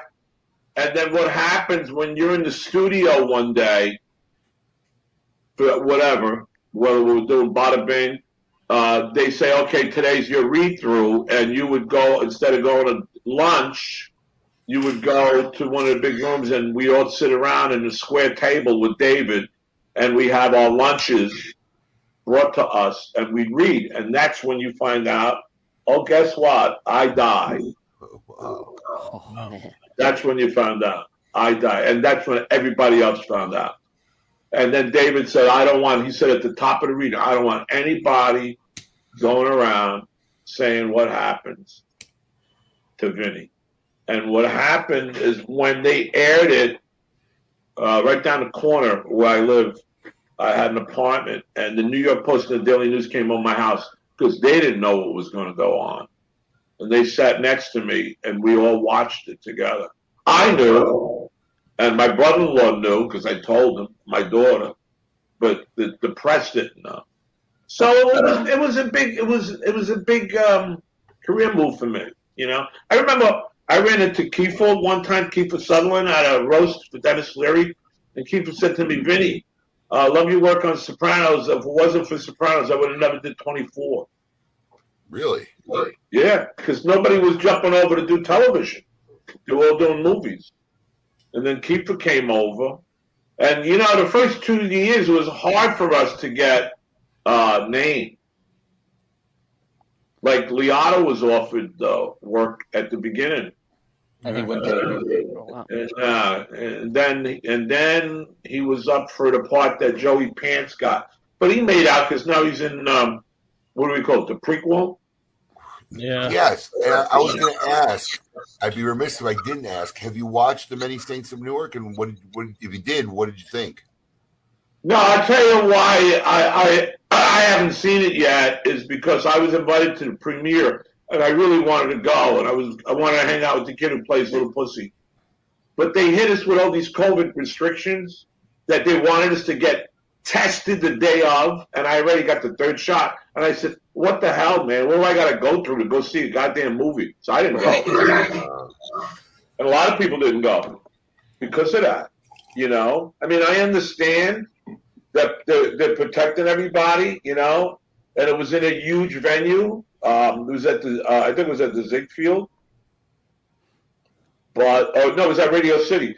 But the thing is, you know, I mean, I got a band. I'm playing Wednesday night at Asbury Park. I mean,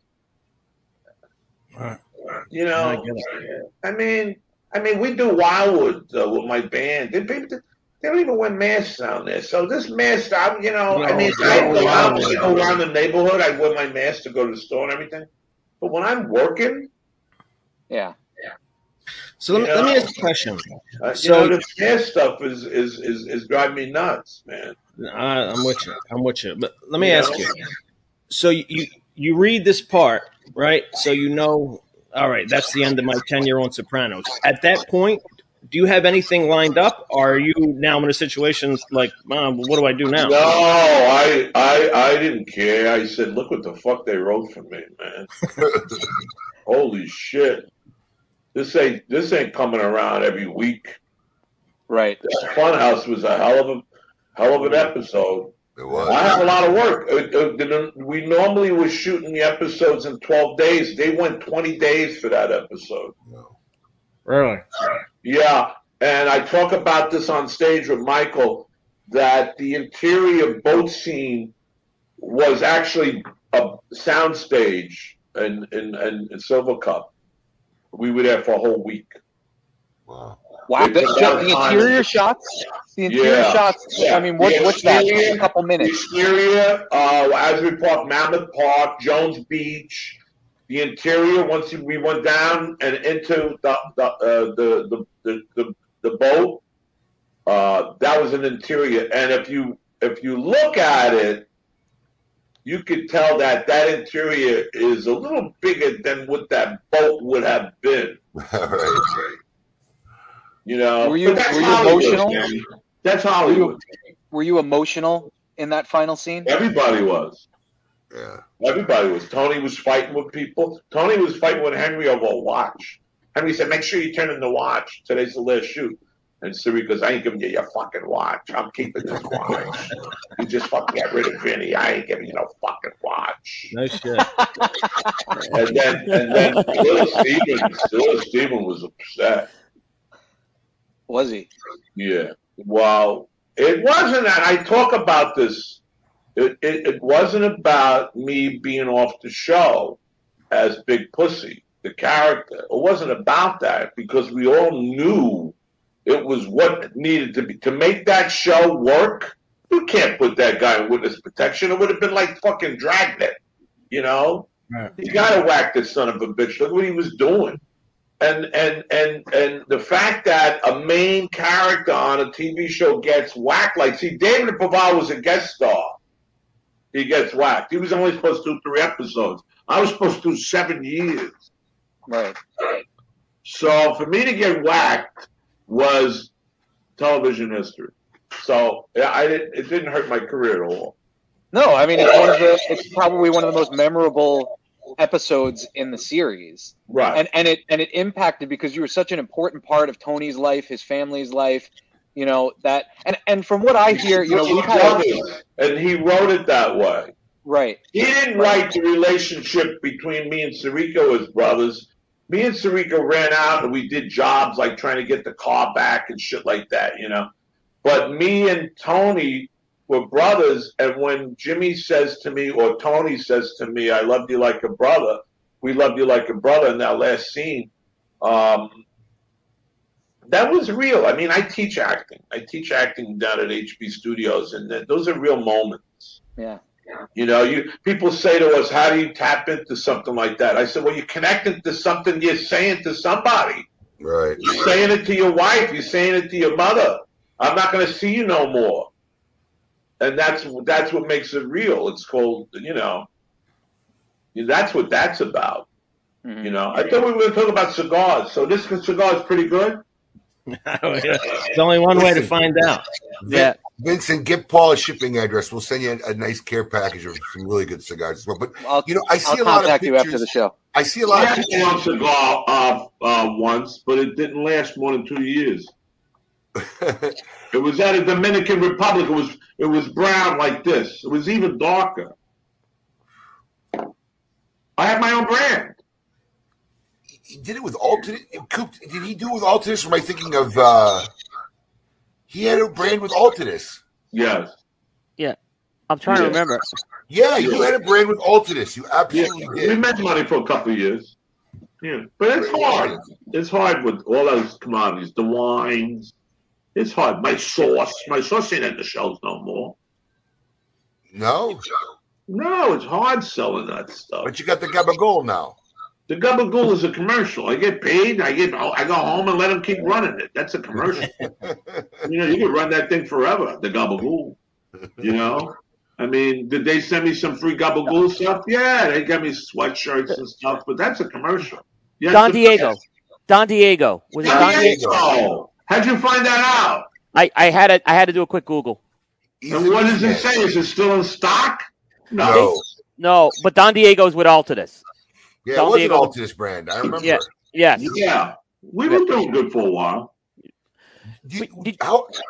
I see you in pictures all the time with cigars. Are you a cigar smoker? Well, let me talk to you about. We'll keep this in Sopranos. In the pilot, both Tony Soprano and I were smoking big cigars.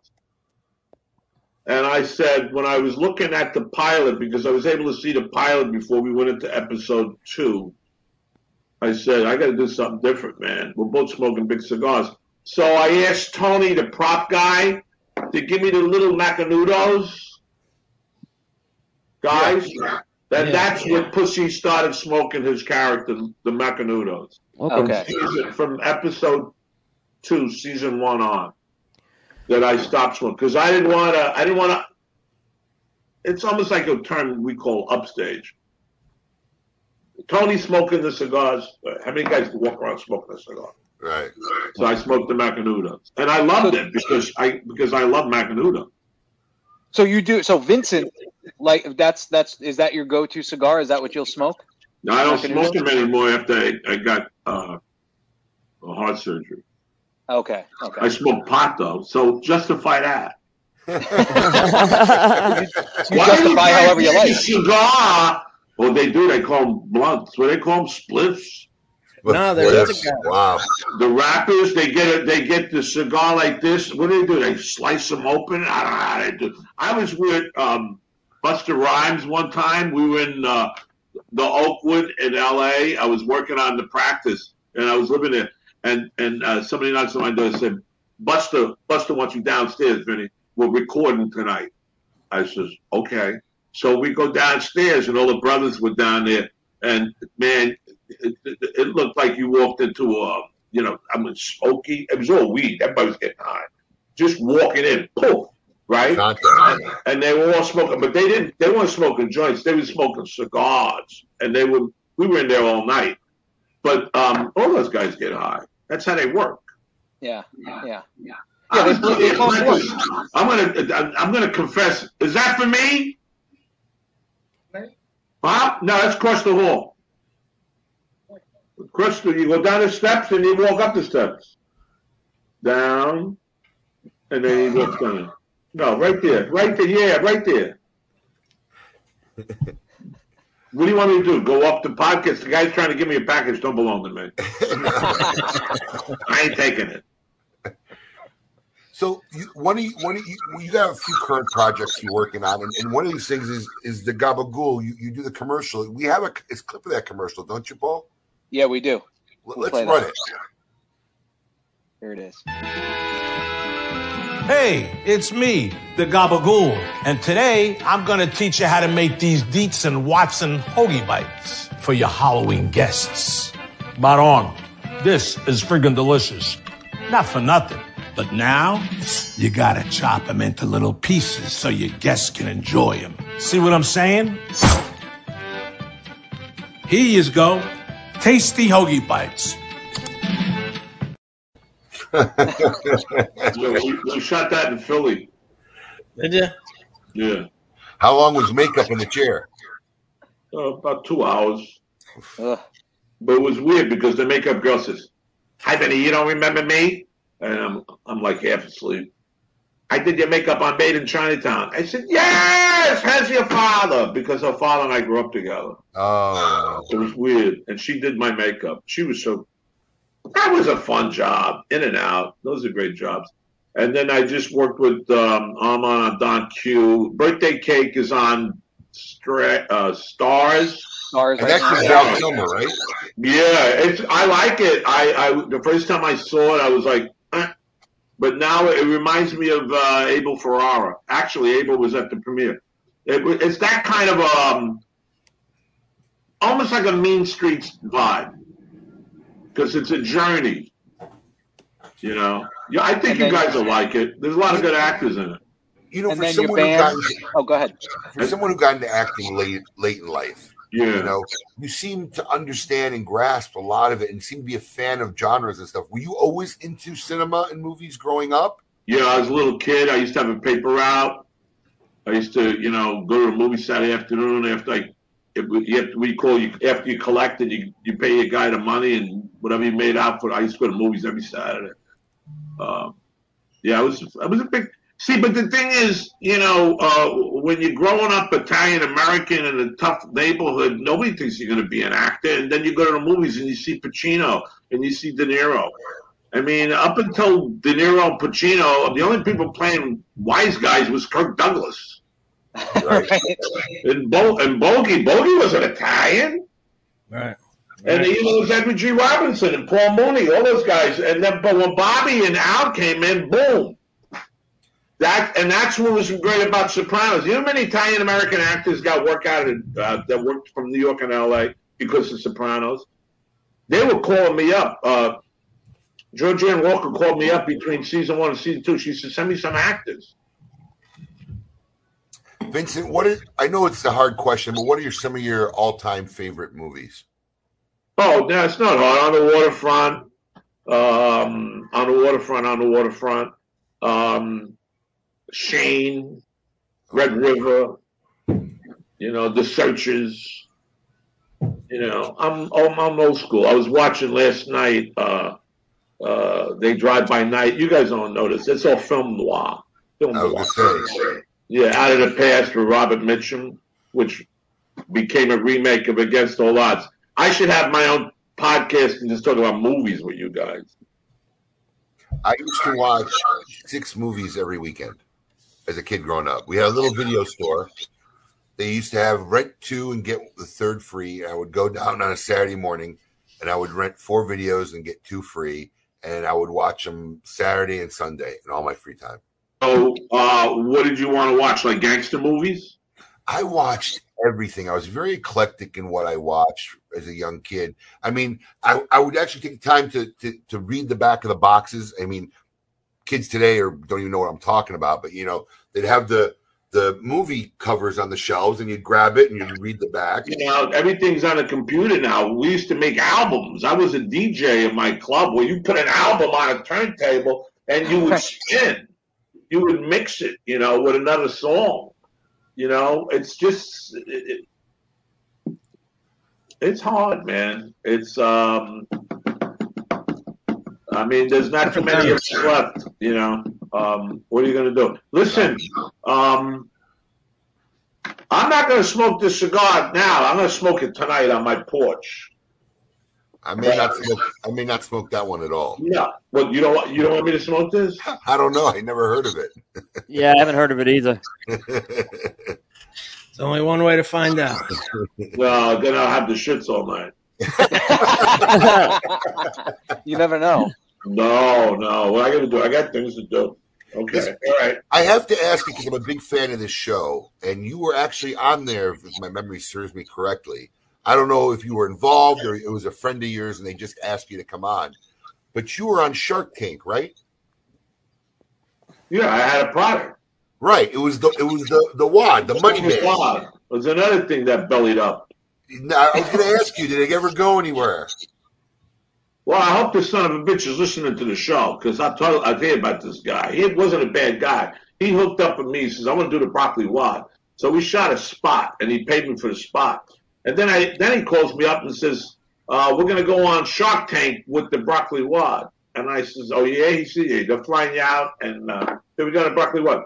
Barbara wanted to go partners with this guy, right? And called the Guinea wad. You remember? Yeah. And we said, deal,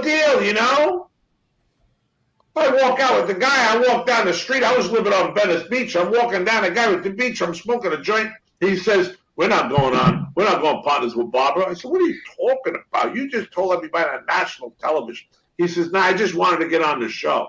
And I knew after that fucking guy, I don't know. I heard that they sell them in, what do you call those, flea markets now.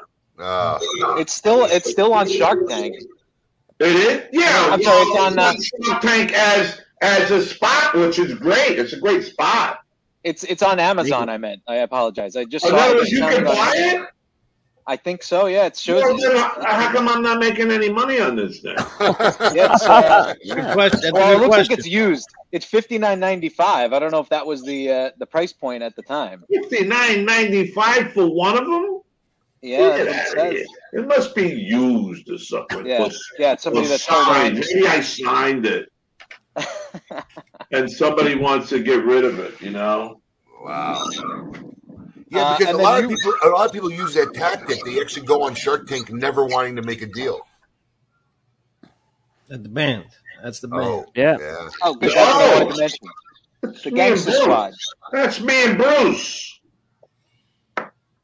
Here, hold it up. Oh, yeah. This. Yeah, there he is. Oh, yeah. Yeah. Well, being a Jersey guy, I mean, come on. Absolutely. But speaking of music, your band, the Gangster Squad, you have a pretty big gig coming up. You're going to be on the Cutting Room at the Cutting Room on December 7th. Thanks for plugging it. Tuesday, December 7th at the Cutting Room in New York City, the Gangster Squad. Have you played there before? Oh yeah, that's like our residence, New York City residence. That's an awesome venue to play. You sing in the band? Yeah, I also was in a couple of musicals on Broadway. Oh, and I had a rock and roll club. Don't think I didn't go up there and sing in my old club. Tuesday night we had a jam. We sang. You gotta sing. Everybody can sing. No. Well, you can't sing? No? Nope. I cannot sing. I sing any chance I get. I could do a very bad Johnny What Cash. about my guy in the middle over here? What's your name? Perdomo. Coop. They call me Coop. Do you sing, Coop? I don't sing. You sing like a bird. I mean, it's very. It ain't hard to sing. Well, you anyone can sing, Vincent. I can't carry it. Yeah, but it's easy. Okay, we'll go from left, my left, to my right. So, you. What's your name? Abe. Just hit it, but just go bow. Go bow. Go like that. Bow. Okay, now stop. Now let me see the next guy. You hit a bow, but a little higher. Bow. No, a little higher. Bow. A little lower. Bow. Now go back to Abe. Bow. And then you do it. Bow. No, you're not going higher. Set the Z. Okay. Bow. No, Abe, give me a bow.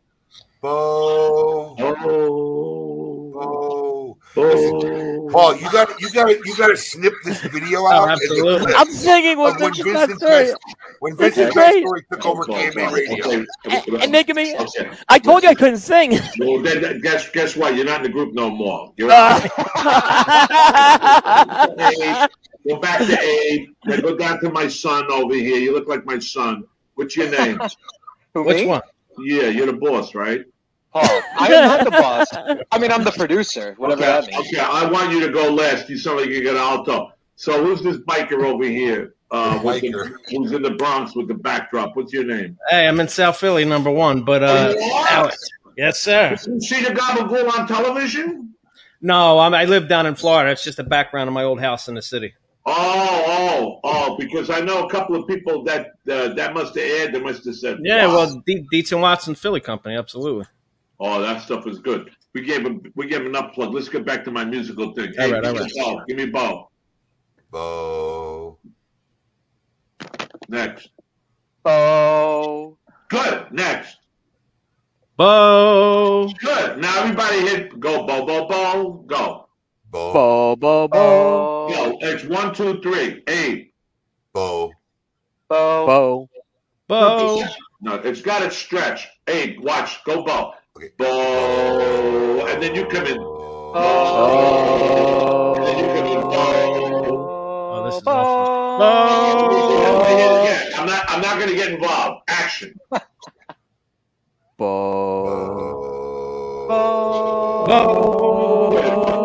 Somebody up there singing. He ain't supposed to be singing. That's me. I can't help myself. You got axed. This is American Idol, man. You ain't on the show no more. Hold on, Vincent. Actually, Paul can actually sing out of all of us. Paul is a singer. All right, then let Paul give him a little Billy Joel real quick. Okay, come on, Paul. Okay. Go, bow, bow, bow. Go, bow, bow, bow. Go. Bow, bow, bow. No, 1, 2, 3. 8. Right, bow. Bow. Bow. And then when they hit the third bow, you go with your cigar in your hand. You go like this. I ran all the way home. And you guys keep going, bow. Okay, watch it. You're going to understand that. Go. Action, Abe. Bow. Bow. I went all the way home. Okay, pretty good, but the song is I ran all the way home. Oh, okay. You don't know where he's going.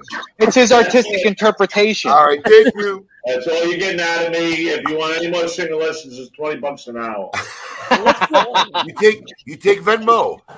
What? You take Venmo. Send him cigars. No, just show me a favor. You're going to send me cigars. Okay, all right. Listen, I got some Con Ed bills to pay. I got things to do. Vincent, before you leave, I just want you to be part of this one last segment because we have a thing we do we call Tail the Tape. And every season, Alex and Coop, the guy with the Perdomo, they debate their top 10 things of all time. So season 1 was all-time boxers. Season 2 was professional wrestlers. Now for season 3, they did the top 10 all-time mob movies. So if you don't mind, I just want them to name their movies this week, and I'd like to give us your opinion on what you think of their picks. Is that okay?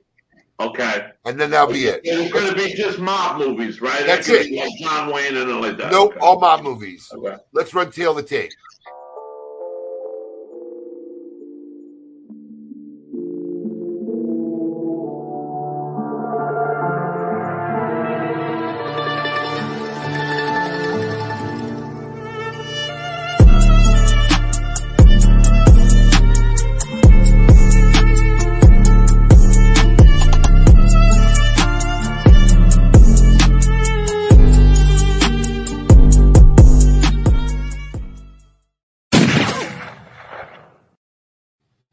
All right, here we go, Coop. Coming in at number 7 for me, top 10 mob movies. I promise you this is pure coincidence. All my movies are picked before we air the season. My number 7 pick is Gotti, 1996, featuring Vincent Pastore as Angelo Ruggiero, the great Armand Assante as Gotti, William Forsythe as Sammy the Bull. Just a great movie. You know, all the cast of characters that we've come to know in mob movies are in there. And, you know, one of the things that's really interesting is that this movie came out in like 96. The Gotti trial was in 92. So, you know, 4 years later, we had a full-fledged movie on HBO. And my number 7 pick just so happens to be the week we have Vincent on the show. Gotti, 96. Mute, Coop. I can confirm what Alex said is 100% true. These were picked ahead of time. Mine is a little more of an under the radar movie, but I really, really enjoyed this movie. It kind of went through the indie film circuit. The movie's called The Funeral, and it deals with the story of 3 brothers who are basically in the world of organized crime. And it starts off at a funeral, and then they go back and they kind of go through their kind of journey through all this. There's a couple of characters from The Sopranos in there. Artie Bucco's in there, John Ventimiglia. And Annabella Sciorra, who played Gloria, is also in that movie. Check out The Funeral. They won't disappoint with that movie. There it is. Those are picks. Have on our show this so week, far.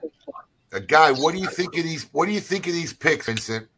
Well, actually, we were just talking about Abel Ferrara down in Little Italy, because Abel, you know, he's The Funeral's about Little Italy. Abel's from Little Italy, and he was on the set a couple of times. So, and my friend Cha-Cha was in The Funeral. I really enjoyed that movie. It was like a nice little, right? Wasn't Christopher Walken? Christopher Walken's in there. Yeah, he plays one of the brothers. But I wouldn't make that one of my 10 all-time movies. No disrespect. I think China Girl that Abel did is a little more powerful as a mob-type movie because there's conflict between the Italian dating the Chinese girl. As for Gotti, it's a true story. I'm working on State of Grace on Mulberry Street at the Mulberry Street Bar with Joe Vitarelli and Ed Harris. I'm doing extra work. I rap. I walk out of the Mulberry Street Bar. I'm walking up the street. Who walks down the street? Sammy the Bull had an umbrella over John Gotti's head, and walking next to John Gotti was Angelo Ruggiero, and I wound up playing Angelo Ruggiero. Wow. Wow. And then when I met John Jr., he said, "There's no Gotti like the first Gotti." Wow. That's a fact. Well, before you leave, listen, Vincent, I want to really thank you for coming on. Thank you for sharing your Saturday morning with us and our fans, giving us a little history and some great stories and some of the projects you got going on. But I'm gonna defer to you on a debate that I've had with Coop, the guy with the Perdomo screen in the back, that many of us have had. One of his top 10 mob movies, as we titled the section, was Scarface with Al Pacino. Yeah. Now, would you consider that a mob movie? Yeah, I was. You know, you got to watch. There's a whole documentary on Brian De Palma that's on Showtime, and actually, I watched it yesterday over a cigar, and he talks about that scene. You know the scene in Scarface where everybody kept getting shot up at the end? Yeah. Well, Al got sick, and he was off for a whole week, so they had nothing to do. So they brought in George Lucas, and he did a lot of that second AD shit. They had a week to fill up. Oh, wow.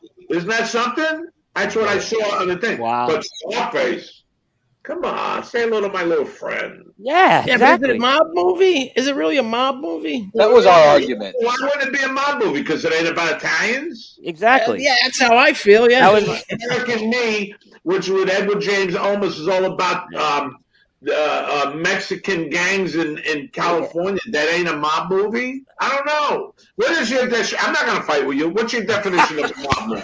I mean, me personally, a mafia movie is Italian mafia. No, you're saying mafia movie. Well, as that's what we opposed did. to a mob movie. Sorry, the word was a mafia. It's mafia movies. There's a movie out called Gangster Squad with Sean Penn. Right. You ever see it? I didn't see it, but I need to. But I know what it is. It's a gangster story. Is it a mob story? Yeah, it's a mob story. Was The Untouchables with Al Capone? Is that a mob story? You know, I debated this I would for say my yes. list. I debated with myself. I mean, I feel like it's more of a cop movie than a mob movie. Yeah, because it's about the Untouchables. But who they go after? Right. Sean Connolly, he stole the movie. He just passed away. Right. So I wouldn't call that a mob movie. Right. I agree. I agree. So you don't think Scarface is a mob movie? I mean, I feel like it's more of a gang movie, a Cuban drug. Okay. You know, All right. Listen. He's right. I don't know. I think mob. I think Italian mafia movies. I mean, That's what we were debating. Like Goodfellas, like Donnie Brasco. Oh, yes. Yeah, Right. exactly. Yes. Right. Which has yet to make somebody's list, right? Did Donnie Not Brasco yet. on number on 7. any- I mean, you got the funeral up there. You don't have Donnie Brasco. Who put the funeral up there? I did. But we're on number 7, Vincent. All right, I mean, let's go is over. it, Little You're only on Caesar, number number 7. 9. Little Caesar with who? Edward G. Robinson? Yeah, How is that a mob movie? it's a mob movie. But it's not a mafia movie. Yeah, what do you mean? It's a Chicago mafia. So Edward G. Robinson is playing an Italian? Yeah, I never saw it. Yeah, He's, I think he is. Yeah. Is this yeah, the end of Rico? his name's Rico. Yes, yeah, He plays Rico. Rico. Okay, Yeah. I got what. Okay, all right. Yeah. Okay, listen. We could talk about this all day. I guess you guys But wait. got nothing to do. Let me ask you this. We're doing a show. This might be a tough spot. Coop has The Godfather 3 on his list. I'm in Personally- Godfather 3. Okay, well, it wasn't one of my Godfather favorites. 3. Yeah. You didn't know Godfather- that? I didn't love The Godfather 3. I thought it was really good. I didn't either, but I'm in it.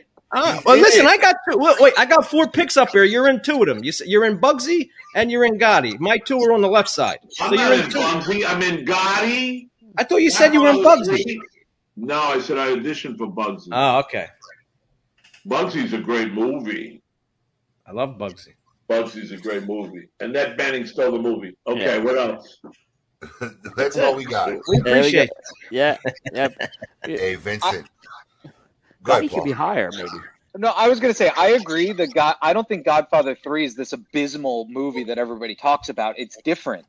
It's a different kind of movie. Would I put it in my top 10 all-time favorite mafia movies? Not a chance. It's But I don't part of hate that it like kind of everybody franchise. else hates It's a part of a big franchise, and that movie. They lost me when helicopters started shooting up shit. That lost. Well, if you put it on instant replay, I came off the helicopter when Al came off the helicopter with Andy Garcia. There were 2 guys waiting on the roof. I was one of them. Really? So I gotta watch it. watch that. I'm gonna watch it tonight. I gotta watch it. And then they used me again when Al was coming out of the China Bowl with Eli Wallach, and Eli said to me, "I'll go. I'm going with Michael." And I nodded because I couldn't talk. I was an extra. I nodded. I've been there. Well, you did extra work. Oh yeah, that's how I made my living for a long time. You got your SAG card. I have. Well, actually, no, because I have enough points for my SAG card. But I was. How do you make a living? Broadway That's being an extra. They don't pay you no money if you're not union. You're lucky Well, if you got sure, $50. What? No, $800. For what? Non-union? I got scale work because I could have joined SAG because I had a point so in my card. they gave you scale, but you didn't want to join the union. Why? Because I was in an off-Broadway improv show that was part of AGVA, and Equity didn't. There was a controversy with me doing the AGVA show and and anything SAG. And SAG I did like once a year stuff. Well, so I was making a living. If we ever put this together and give you an acting part in the movie, you're gonna have to get your union card, buddy. When I get a real gig someday, I'm joining SAG. I'm in. Gabagool is a union commercial. And listen, I'm all for it. And Nobody's knocking on my door. Gabagool, and you guys got to understand it. That helps me towards my health and pension. Right. There you go. You know, that's how it works. We got to make the numbers, you know? Yeah. Because, you know, you're getting old and you start saying, well, who's going to take care of me? The girl next door? I mean, she's been taking care of me, but that's between you and I don't think she's watching this show. Something's going on because I ring her bell, I give her a cannoli, and she rings my bell and she gives me some baked ziti. So something's going on.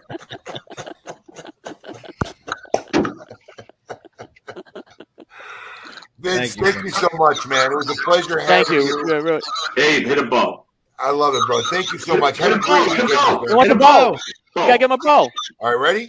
One last time. Let's get. You guys got to come in quicker. Be ready. Right. Here we go. Ready? Bow.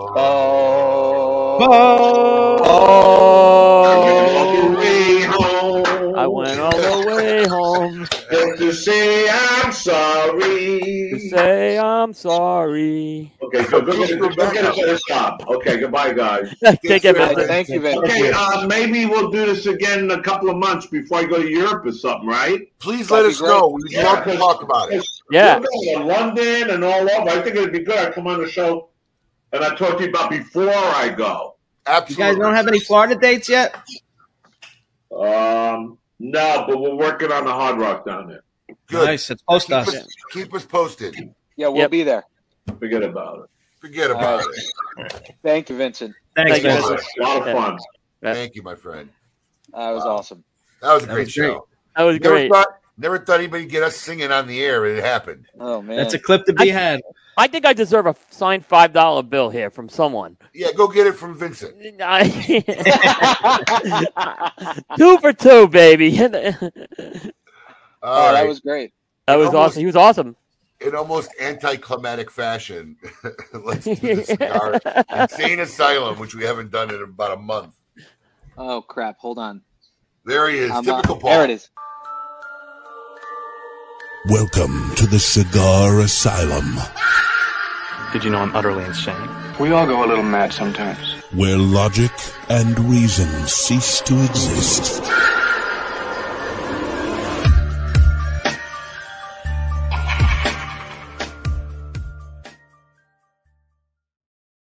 All right, everybody.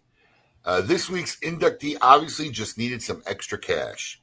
Rapper Fetty Wap was allegedly proven was about to go on stage in New York last week, but just before his set, he was unavoidably detained by the FBI. That's right. The FBI picked up rap star in Critchfield, New York, one place they knew he'd show up. I guess he'd have a con.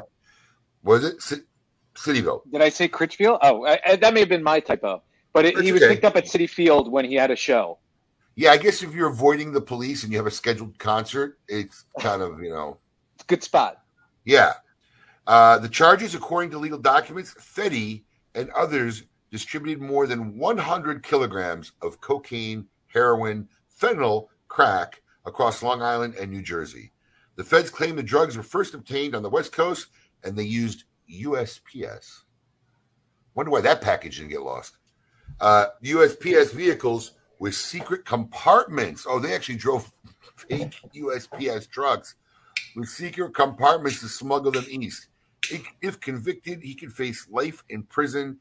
He was granted bail at $500,000. So much for that rap career. Now, I don't know. Anybody here know who Fetty Wap is? I know who he is. Yeah. But I can tell you he's not just like, some neighborhood rap kid. This guy's worth millions of dollars, which is, And he's dealing drugs. Yeah. He's not some, Yeah, you are without a doubt in the insane asylum this week. All right, that was a fun show, man. Absolutely. That was what a great show. We'll keep in Yes, touch with people, them. the clip of us singing will be up on our Facebook page and YouTube. Great. That's just what I need for my almost non-career. Right. Yeah. All right. Well, thanks for hanging in with us another Saturday, Coop. Appreciate it. I appreciate the opportunity. Thank you. Everybody out there, have a great weekend. Don't forget, Back in Black Cigar Prop Edition from Espinosa Cigars drops Wednesday at noon. All right, Eastern Standard Time. Until next Saturday, everybody, keep it lit.